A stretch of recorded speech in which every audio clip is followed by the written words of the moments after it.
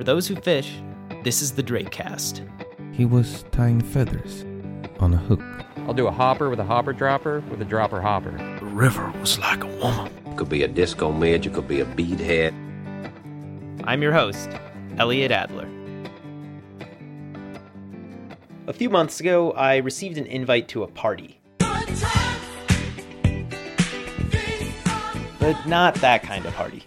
The Shindig was a collaboration between the outdoor gear company Fish Pond, packs and nets and stuff, and the conservation group American Rivers. And all this was taking place at Fish Pond's Denver headquarters. A band stood on the loading dock and belted out Americana. Throughout the night, Fish Pond sold some overstock t-shirts and a couple movies played. I have run these canyons. For our Spanish speakers, por 6 millones de años. And I had gone to this party mainly to drink beer. But just in case, I had brought my recording equipment and eventually started shoving the microphone in people's faces, asking what brought them there. Because I'm an advocate for free-flowing rivers. Fish? Personally, no. I'm just someone who cares about rivers and the ability for watersheds to function properly and for aquatic life to be protected. Excellent. And other people fishing, I'm glad to help them too. And maybe hop on their boat if they have an extra spot? Yeah, sure. They can teach me how to fish. Excellent. And this event, I came to find out, was called This Is Your River. And the river that is supposedly yours... My name is Red. The Grand River Red. The American Nile. The Canyon Maker. I am the Colorado River. But why the Colorado?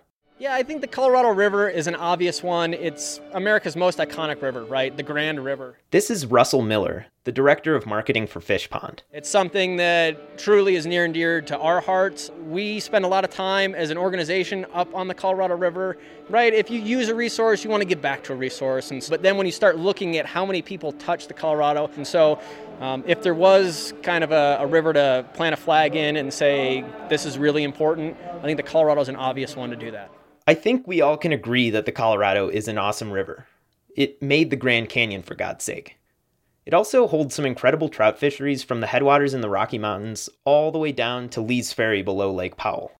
But the Colorado River and its fish are in trouble.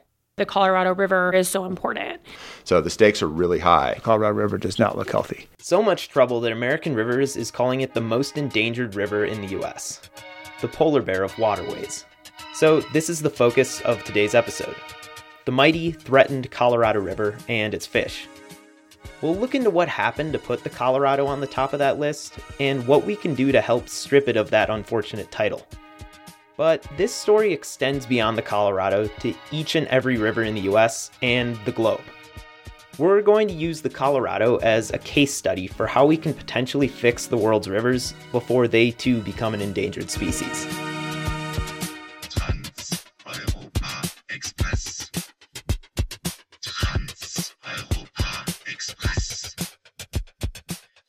Before we can really get into the nitty-gritty of what's threatening the Colorado River, it's important to understand where the river starts and ends and everything it does in between. The Colorado River begins as a trickle in the Rocky Mountains west of Denver. But it also starts in the mountains of Wyoming, Nevada, New Mexico, Utah, and Arizona. Because water from all these states drains into the Colorado River system. To find out more about this river, I headed down to the American Rivers office in downtown Denver. My name is Matt Rice, and I am the Colorado River Basin Director for American Rivers. My name is Faye Augustin, and I'm the Associate Director of Colorado River Basin Programs. They share this office with Trout Unlimited, so some nice mounted fish were on the walls. The Colorado River, if it were a country, it would have the 5th biggest economic output in the world. It drives a $1.4 trillion economy, $26 billion recreation economy, it irrigates 15% of our nation's ag land. So the Colorado River is super important for our economy. But it also provides water to 40 million people. Meaning that over 10% of the US population needs the Colorado River to survive.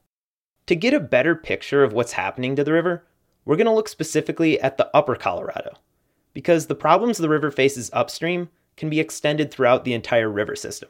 Colorado is a really interesting place to work on water issues. 80% of the population lives on the Front Range in places like Denver and Fort Collins and Boulder and Colorado Springs. But 80% of the water, the snow and the rain, falls on the west slope. And so for the last 100 plus years, how we've addressed this issue is that we pump and pipe and divert water from the west slope. We deliver it to the Front Range. That's had a clear impact on headwater rivers. So in the case of the upper Colorado River, approximately 70 to 80% of the native flows of the Colorado River are delivered to the Front Range on an annual basis. When you have that much water taken out of the system, that fundamentally changes the river, and that has led to pretty significant degradation of that system.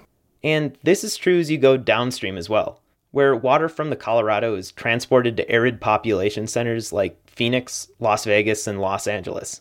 So much water is taken from the Colorado that it no longer reaches the Pacific Ocean. And this has had an effect on fish populations as well. The big thing that really hurts the fishery here is when we have low water years. This is John Packer, the owner of Fly Fishing Outfitters in Avon, Colorado. So the big thing I see is helping manage the flows on the Colorado River to maintain a stable, healthy ecosystem for, the bugs and the fish. Back in the early 2000s when we had the droughts and everything, and, where we saw real low water and warm temperatures, lots of moss, and then the first indicator fish that goes down is the whitefish. And once you start seeing dead whitefish, then it's just a matter of time before you start seeing dead trout. But what, or more accurately, who, is at the root of all of this? You got a long, hot summer, you got nothing to do. I tell you, slip and slide is a way to get through. You get wet on slip and slide. You get cool, it's a long, wet ride. And you're hot on a slip and slide. Slip and slide. Unfortunately, it's us. As a Denver resident myself, it's me. How can a citizen help forward your progress? We can do this, we can use less water without sacrificing any of our quality of life. We're dealing with kind of like a status quo that's been embedded for 150 years, and change is slow. Change is especially slow when it comes to water. But we're at a place now where conservation organizations like American Rivers and several other great organizations are actually working hand in hand with water utilities, working hand in hand with ranchers, working hand in hand with energy companies to push in the same direction, which is figuring out ways that we can do more with less water and protect our economy and our environment as we do it. You said using less water without sacrificing our quality of life. At some point, we're going to have to start sacrificing our quality of life. How is that issue going to be addressed? When is it going to come to, hey, you can't water your lawn anymore? Well, we should price water more accurately. Absent of that, many people on the Front Range that water their lawns, they probably use a lot more water than they need to. Rather than watering your lawn 4 days a week, you can water your lawn 2 days a week. That makes a difference. That, I'd argue, does not impact your quality of life. As with so many things, it's better to address the situation before it becomes a problem and we have to sacrifice our quality of life. And while American Rivers and local utility companies have been making progress in the past decade, a lot of their success is threatened by the proposed 2018 budget, the implementation of which could cut funding to critical federal programs that compensate water users for not using water. To get more into this topic and how we as consumers and anglers can help save the Colorado, I sat down with another key player. Okay, just testing 1, 2, 3. Just go back and forth. Does that sound pretty good? This is John Land-Lecoq, the founder and CEO of Fish Pond, which sponsored the event at the beginning of this story. So Miss Playa here, who's making all sorts of noise in the background here, is my little rescue dog from Mexico, which I found on the beach in January. And she's now the official Fish Pond mascot. So she is the true river dog, and she is now our true inspiration here. So if there's a little bit of noise in the background, she's making sure that she's well known as well. Back to the story. What is your relationship with the Colorado River? I basically almost live on the Colorado River. I was born in Boulder. As a kid, I've always enjoyed the Colorado River, fishing, recreating, floating. But 25 years ago, I moved just south of Kremling. It's basically in my own backyard. and it's kind of my own personal water. It's my home waters, so to speak.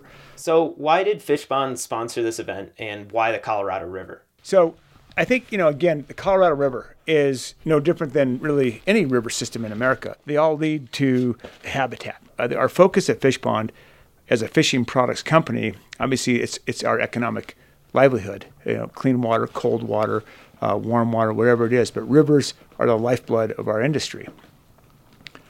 But most importantly is it's the lifeblood of species. Okay, and if we have a healthy ecosystem, we probably have a healthy recreational system, and it's probably healthy for species at the same time. So if the Colorado River is a great platform for us to work off of, it's in our own backyard, and I think everybody across America should really think about their conservation, their advocacy, and how they look at environmental issues as far as what's around them. How can they personally impact something that they feel like that impacts them personally? The troubles facing the Colorado are not unique to that river system. Let's look at the Deschutes River, where low water levels and rising water temperatures kill trout in the upper section and their salmon cousins farther downstream. How about the whitefish kill on Montana's Yellowstone River? And we can't forget the algae blooms in the Everglades that turn boatloads of fish belly up. Poor water management that degrades ecosystems is a national and global problem, and we all have a part to play. There's a millennial generation like yourself that does really watch brands that do give a damn. So is it good for business? Yes. Do we do it for business? No. The reason that we do it is just authentic. It just feels right. There's just a better feeling you get by doing something that just feels right. Fishpond is one of the few fly fishing companies that is a recognized B Corporation, which basically means that they're dedicated to sustainable business practices and use their position to promote an ecologically conscious agenda. We don't make any fabric now unless it is recycled. Much of it recycled fishing net. It's a lot more expensive for us to do that, but it is the right thing to do. And hopefully by doing that, it reaches the consumer in a way that they know that we're trying to do something a little bit different, that's a responsible thing to do, and they can actually follow that in other parts of their own lives in their own way. It's become who we are. It's become how people identify us, because it's just now we feel stronger with our voice being an environmental steward. Now, I want to make it clear that this is not an advertisement for Fishpond. I just personally agree with the way that they conduct their business. And it's important to recognize that as consumers, we have a tremendous amount of power to influence policy just by choosing to buy products from ecologically minded corporations. Whether it's Fishpond or Patagonia, which is another B Corporation, or buying a Simms Save Our Streams t-shirt.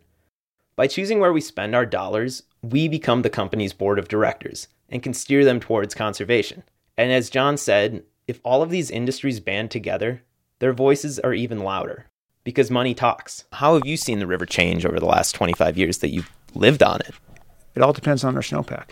There's going to be years where we've seen the Colorado River drastically low. I've seen years where the Colorado River does not look healthy. That is drastically low. We have lots of moss in the water. We have a good water year, but next year may not be the same. After all this talk about the Colorado, I figured I should probably check out the river from a bit closer than the rim of the Grand Canyon. So last weekend, I called up my friend Ben, who you heard from episode number 16 of the Drakecast, and we drove out to the Colorado. Before we can go fishing, a few words from our sponsors. This episode of the Drakecast is sponsored by our good friends at Yellow Dog Fly Fishing Adventures. Yellow Dog, this is Jake. The other week, I called up Jake Wells. Jake directs programs within the U.S. for Yellow Dog, and he told me about a few of the trips that he went on this year. Boy, where to start? February, I went out to the Olympic Peninsula, which is obviously the winter steelhead mecca. That was like nothing else in the lower 48. Then come springtime, visit our partnered lodges here in our home state of Montana, the Missouri, the Madison, cross the border, fish the Bow River in Calgary. Oh, I guess I should mention too, I had the privilege of doing the Smith River float trip. Definitely a trip of a lifetime. July, I went over to the Wind River in Wyoming. Caught, some of the biggest trout that you'll find anywhere in the lower 48. So it was a fun year. You don't have to leave the country to go on an adventure. Fly fish the world and the U.S. with Yellow Dog Fly Fishing Adventures. We're also sponsored by Scott Fly Rods. I called up streamer junkie Mike Schultz, the owner of Schultz Outfitters in Ypsilanti, Michigan, to see why he trusts Scott Fly Rods.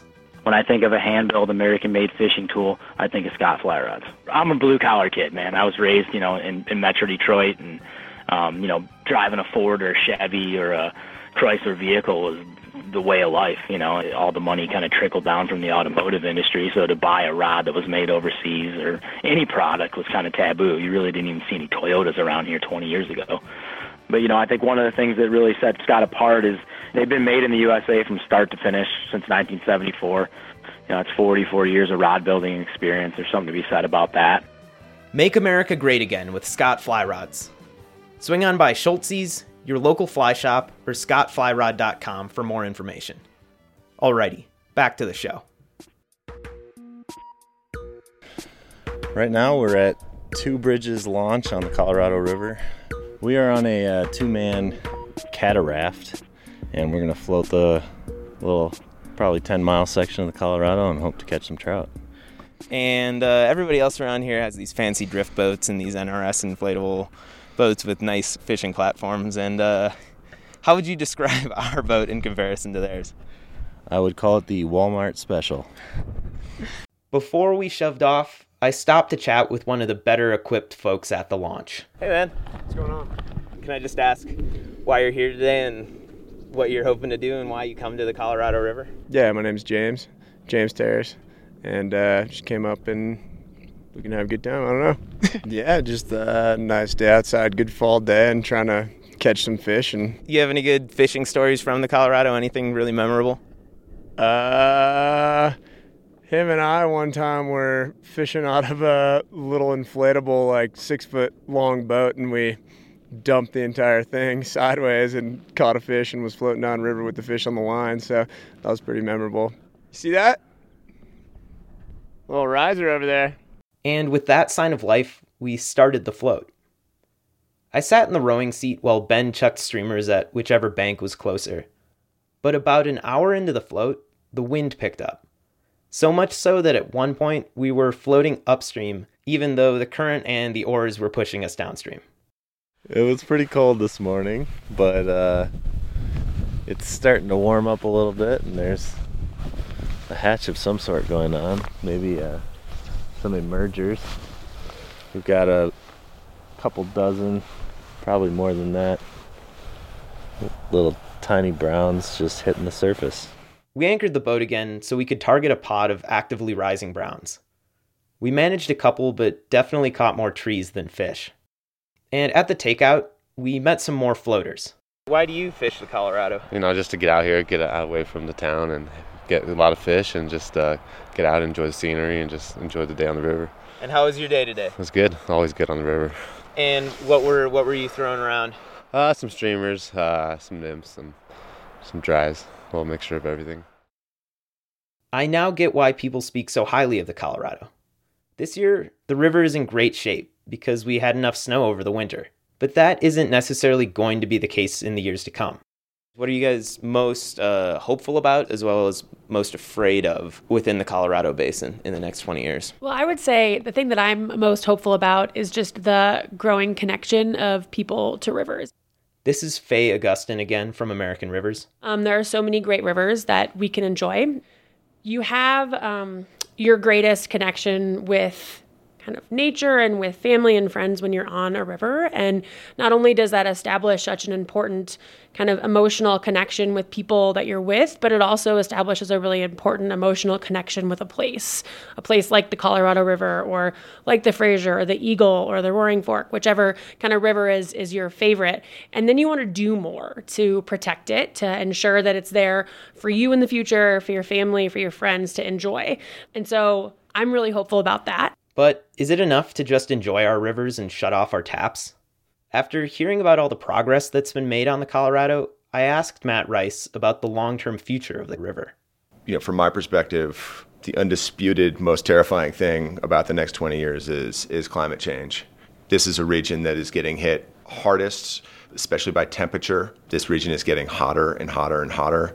We're looking at the potential or I'd even say the likelihood by the mid part of this century of significantly less water available in the system, in a system where we already use more than we have. And if we don't address that, that will fundamentally change the landscape. It will fundamentally change the rivers we'd like to fish, boat, water availability for cities. That is the scariest thing I can imagine. Now, Matt made some pretty apocalyptic claims there, but are his fears founded? To fact check him, I figured I'd better call up a scientist. Oh, it's not all doom and gloom. This is Greg. Well, my full name is Gregory T. Peterson, but my name's Greg. I go by Greg. Title is a research ecologist. My role within the USGS, the United States Geological Survey, which is a division of the Department of the Interior, is basically to provide science support for the rest of Interior or sort of Western U.S. resource-related issues. I came across Greg's papers while doing research for this story, and he agreed to give me some scientific predictions into what the future holds for the Colorado River Basin. Now, for the sake of time and simplicity, I'm going to skip the hard science, but Greg and his colleagues have determined that the normal cycle of snowpack rising and falling in the Rockies has changed. Which raises the question, well, what's driving that? Great question, Greg. We started trying to pick apart those relationships, and what it really bore out is that since the 1980s is that the role of temperature is driving west-wide snow decline. So what that implies is basically with the expectation of future warming, there's no real reason to expect we'll see the West returning to sustained high snowpacks, at least by region, due to the growing influence of temperature and driving lower and lower snowpacks with earlier meltdown. So Matt Rice's claim that temperatures are rising holds up to scrutiny. But what about water availability? Greg went on to explain that in the Rockies, we're receiving a similar amount of precipitation as we always have, but warmer temperatures are taking that water out of the system prematurely. You know, first and foremost, what snow represents is its free storage. So as we warm things up, what we're doing is we're melting that snow out of the mountains earlier. So you initiate your springtime runoff earlier, your peak flows earlier in the year, and you lose that free storage component from the snowpack during the summer dry season when we need it most for hydroelectric and ag irrigation and fisheries. But thankfully, there are ways to store this excess early season water, so we can use it throughout the summer. Namely by looking at changing timing of their agricultural releases, changing wintertime storage by increasing height of dams.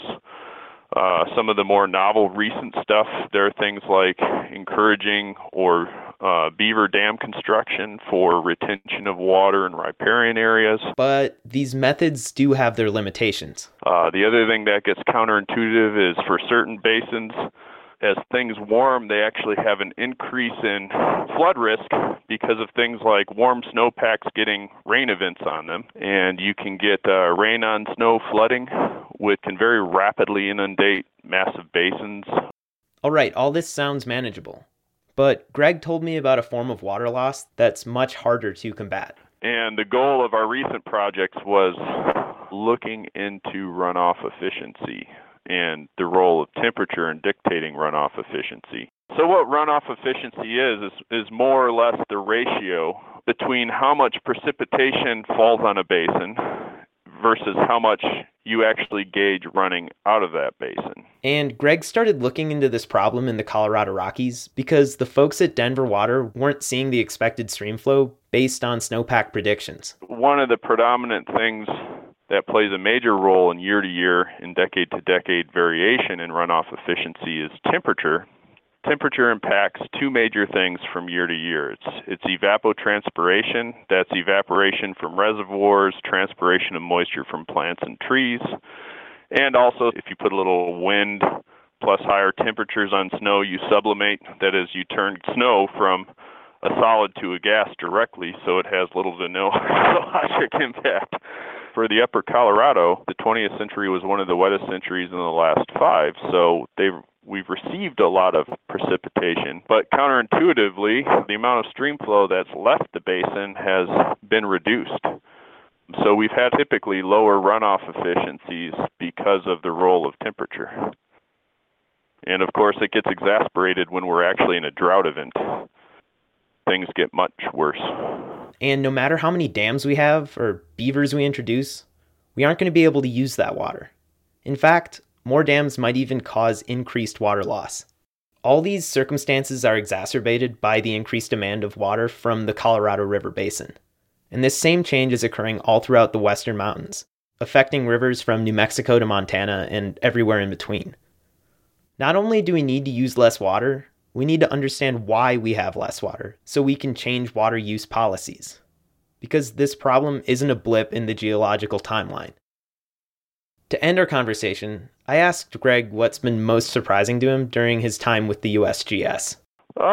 Yeah, I mean, it's always shocking over the last few decades watching how the public thinks about, understands, and either accepts or doesn't accept what the climate sciences are saying and why. That's been a really interesting thing to track. But I'd say on a more positive note, one of my personal things is earlier in my career, I'd say I didn't appreciate the magnitude to which we manage our hydrologic systems as much as I do now in our water resources. And I'd say earlier on, I thought we were likely to be in much worse condition in the future than we're likely to be. Not to say that we won't have our challenges, but with the way we manage our water systems. But I at least have gained more optimism about our ability to tackle complex water resource issues with the infrastructure that's in place, with the infrastructure modifications that could be made, and with operational changes that, water resource managers are thinking about. So that's certainly grown in my optimism along those lines.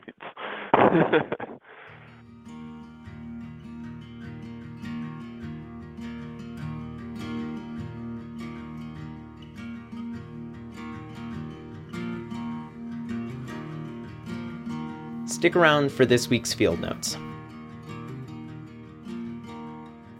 Tons of thank yous. The lean but mighty crew at Fish Pond, you folks threw one grand event, and I appreciate the work that you do. And your fishing packs. If you go to our website, drakemag.com, you'll see some photos from the event taken by Russell Miller. Brian Rice, Faye Augustin, and the whole team at American Rivers, keep putting that list out. If you want to learn more about rivers in general or about the Colorado River, you can check out our website, which is americanrivers.org. We have tons of information there. And then the last piece is if you have a river story that you want to share, we have a campaign called 5,000 Miles of Wild, where we are trying to gather 5,000 river stories, people's individual connection to whatever river it might be, something from the Colorado all the way to the tiny stream in your parents' backyard. Feel free to share your story. You can do that again at 5000miles.org and include a picture or a video, whatever it might be. But we'd love to hear why rivers are so important to you. There's also a link on our website. Gregory T. Peterson, or Greg, awesome conversation. Thanks for the work you do with the USGS and for taking the time to share all that great information.